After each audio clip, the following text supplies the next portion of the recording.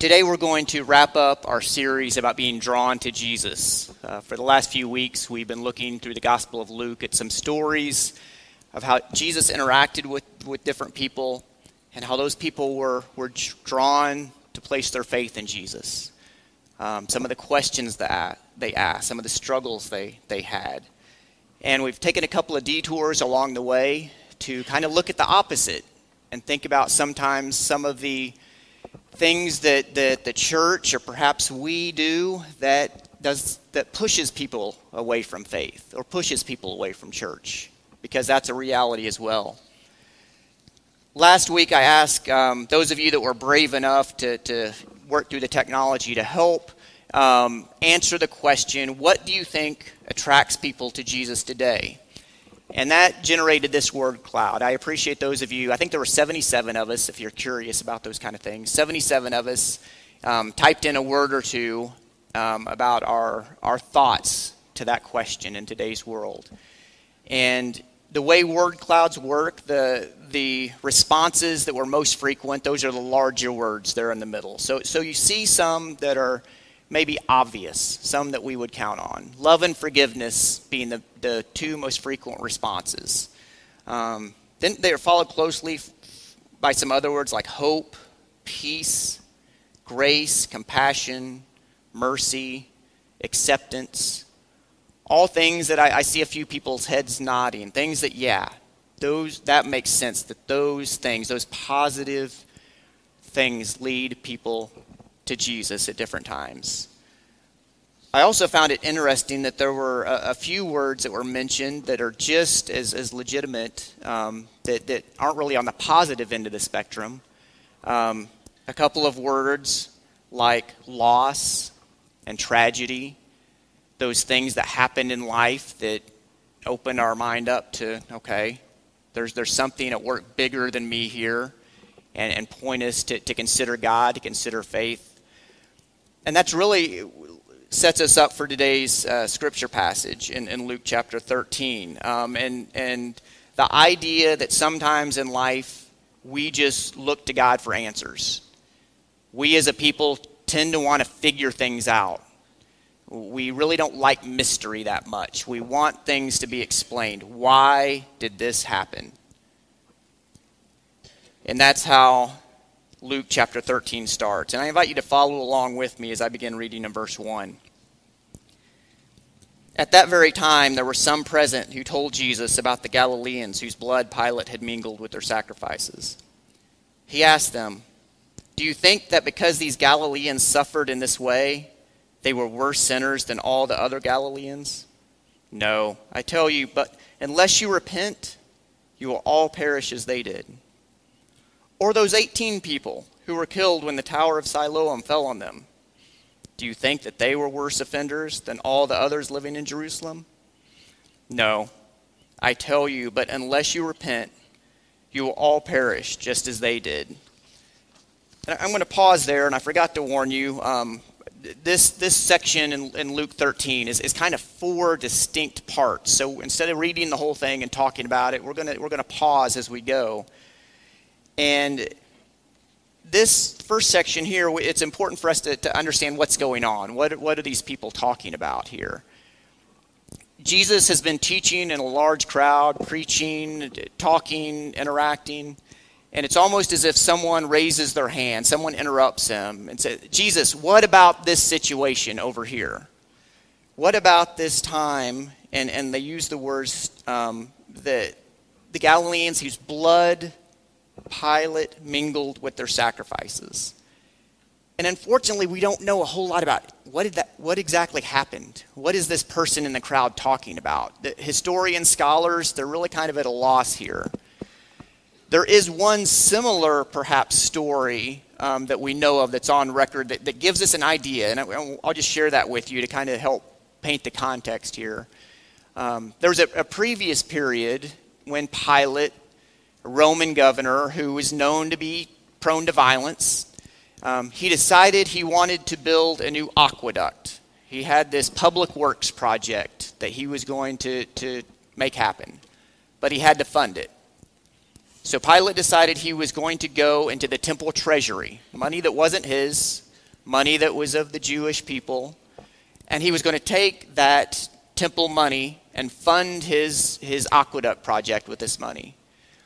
And of course, the Jewish people, the religious people at that time, they were not happy. They really didn't have any power, but they weren't happy. So what they did is they began to gather kind of this public protest. And Pilate saw what was happening, and he decided that he would send his troops into this crowd, dressed undercover, dressed to blend into the crowd, and they would each kind of have their dagger hidden under their cloak. And when Pilate gave the signal, which he did, the soldiers pulled out their daggers and just started killing the Jews that were protesting. And that was Pilate's solution to end this protest and move on. So that's probably not exactly what happened in this story, but it gives us a glimpse of what happened. And so this person in the crowd raises, what about this, Jesus? Like you and I often do. God, what about this? When tragedy happens, when somebody dies, when something unjust happens. Jesus explained this. But Jesus doesn't explain it at all. Instead, he says, repent, or you too will perish. And then Jesus moves on to talk about something not that happens at the hands of an evil killer, but just a calamity that happens in life. This tower happened to fall. 18 innocent people died. And Jesus brings that up as well. Repent, or you too will perish. I'm taking some liberties here, but the way Jesus responds to this, he's saying, you're asking the wrong question. We all want to know why. Why do bad things happen? Why do tragedies strike? Why do hurricanes move through Florida? Why up in Colombia does some person throw a 24-year-old woman off a bridge? Why do fires rage and floods wipe things out? Why? And it seems like Jesus is saying, all of our days are numbered. It might not come at the hand of a violent person. It might not come in some natural disaster or tragedy, but all of our days are numbered. So focus on the part that you control on the days you have. And in that, repent. Repent. If you grew up in Sunday school like I did, you probably know that the word repent means to turn away from. And specifically, turn away from sin, turn toward God.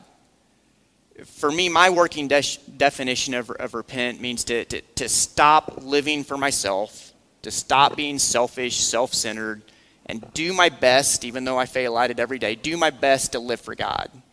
Stop living for myself, live for God. And that's Jesus' message here, repent. And so as Jesus sets this stage, then he moves on to tell a very brief parable, which seems kind of odd as we get into this. And this is verse 6. I invite you to follow along with me. Then Jesus told this parable.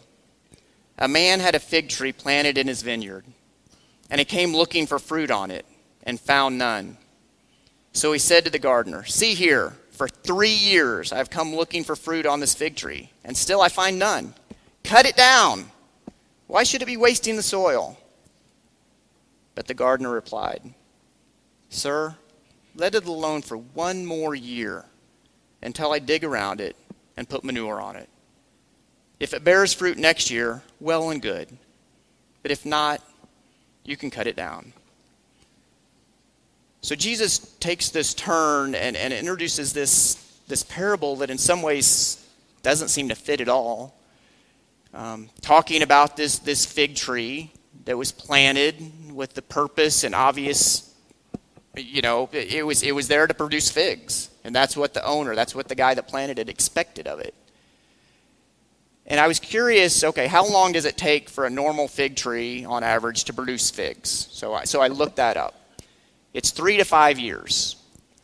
And I begin to wonder, Jesus doesn't spell it out here in this story, but did the man, was this year 3? The tree was planted exactly 3 years ago, and he was there right on the dot, impatient, I'm expecting figs right now. I'm expecting the fruit that this tree should produce right now. Maybe not. Maybe he planted it before that, but we know he's come back 3 different years, and he's finally lost patience. He's finally to the point of this thing, this living being that has this purpose in life is not doing what it was created to do. I've had it. Cut it out, cut it down, get rid of it. And of course, the parallel Jesus seems to be talking about here is the fig tree not fulfilling its life purpose and turning to our lives and the lives of his listeners. Repent. Fulfill your purpose in life. Fulfill your calling. Do what you were intended to do in life. And I think that's so challenging in so many ways, but again, it's what Jesus is trying to get his people as they are asking him questions, coming to him with all their life problems. He's trying to help them see the bigger picture. Your days are numbered. Don't worry about the things outside of your control. Don't worry about the violence that you can't control. Don't worry about the natural disasters that are out of your hand. Worry about the days in your possession and live them for God. Live out your purpose. Live out your calling in life. And up to this point in Luke chapter 13, it's almost like Jesus has been teaching the lecture part of the class, if you will. Everyone's gathered around. If it were a classroom setting, they'd be at their desk taking notes. They'd have their textbooks open, learning what the lesson is in their minds and in the textbooks. And we're getting ready to move to where they get up, they close their books, they walk out across the hall into the lab. And they roll up their sleeves, they're getting ready to get their hands dirty, and they're getting ready to apply what they learned. And that's what happens next in chapter 10. Now Jesus was teaching in one of the synagogues on the Sabbath. And just then there appeared a woman with a spirit that had crippled her for 18 years. She was bent over and was quite unable to stand up straight. When he saw her, he called her over and said, "Woman, you are set free from your ailment." When he laid his hands on her, immediately she stood up straight and began praising God. Jesus put into practice what he, in this story and everywhere else we read about him, he talked about. Out of his love for God, he loved people. He was going about his business. He saw a woman who was in need, a woman who was hurting, a woman who needed help, and he helped her. He had compassion. He cared for her. He got involved in her life and changed her life. And I don't have much more to say about this, but we're going to read in just a few more verses about how hard that is for us to do. It seems so simple here. I was talking to somebody last week or the week before about how sometimes we make the Christian faith so complicated. And if we look at Jesus' life and how he lived, it doesn't have to be so complicated. Repent. Live for God instead of living for myself. As Jesus said so often, love God and love people. And as he lived that out in this passage, loving this person. And what makes it so complicated, but for Jesus it wasn't complicated, he didn't care what other people thought. He didn't care what he was about to run into with the religious leaders, what they were about to say to him. He didn't care that he would raise some eyebrows by placing his hands on this woman that he shouldn't be touching. He did what he knew God wanted him to do, and a woman's life was changed. He had compassion on her, he cared for her, he changed her life. But unfortunately, in our world, things get complicated, as they did for Jesus. And this is how this passage ends. In verse 14. But the leader of the synagogue, indignant because Jesus had cured on the Sabbath, kept saying to the crowd, "There are 6 days on which work ought to be done. Come on those days and be cured, not on the Sabbath day." But the Lord answered him and said, "You hypocrites, does not each of you on the Sabbath untie his ox and his donkey from the manger, and lead it away and give it water? And ought not this woman, a daughter of Abraham, whom Satan bound for 18 long years, be set free from this bondage on the Sabbath day?" When he said this, all his opponents were put to shame, and the entire crowd was rejoicing at all the wonderful things that he was doing. Jesus did what he knew he was to do. He shared God's love with this woman in need. He got called out for it. He was criticized. He was talked about. The rebellion by the Pharisees against him grew and grew in the future. And ultimately, he paid the price for that with his arrest and death. As I think about this idea of what draws people to Jesus today, the challenge obviously is Jesus isn't walking around our streets being able to do this himself. He's counting on us. He gives us the privilege of being his hands and feet in this world. And I just invite all of us to think about today, what does it mean, as Jesus talked through the story, what does it mean for each of us to repent, to maybe live less for ourselves and more for God, to live more about loving God and loving other people? When we see a need, that we don't complicate it. God wants us to love that person. I don't need to worry about if their lifestyle I understand or is like mine. I don't need to worry about their background or their history or what they think about God or not. I need to follow what Jesus did in this situation. I see a person in need. I have compassion. And I do what I can to help them.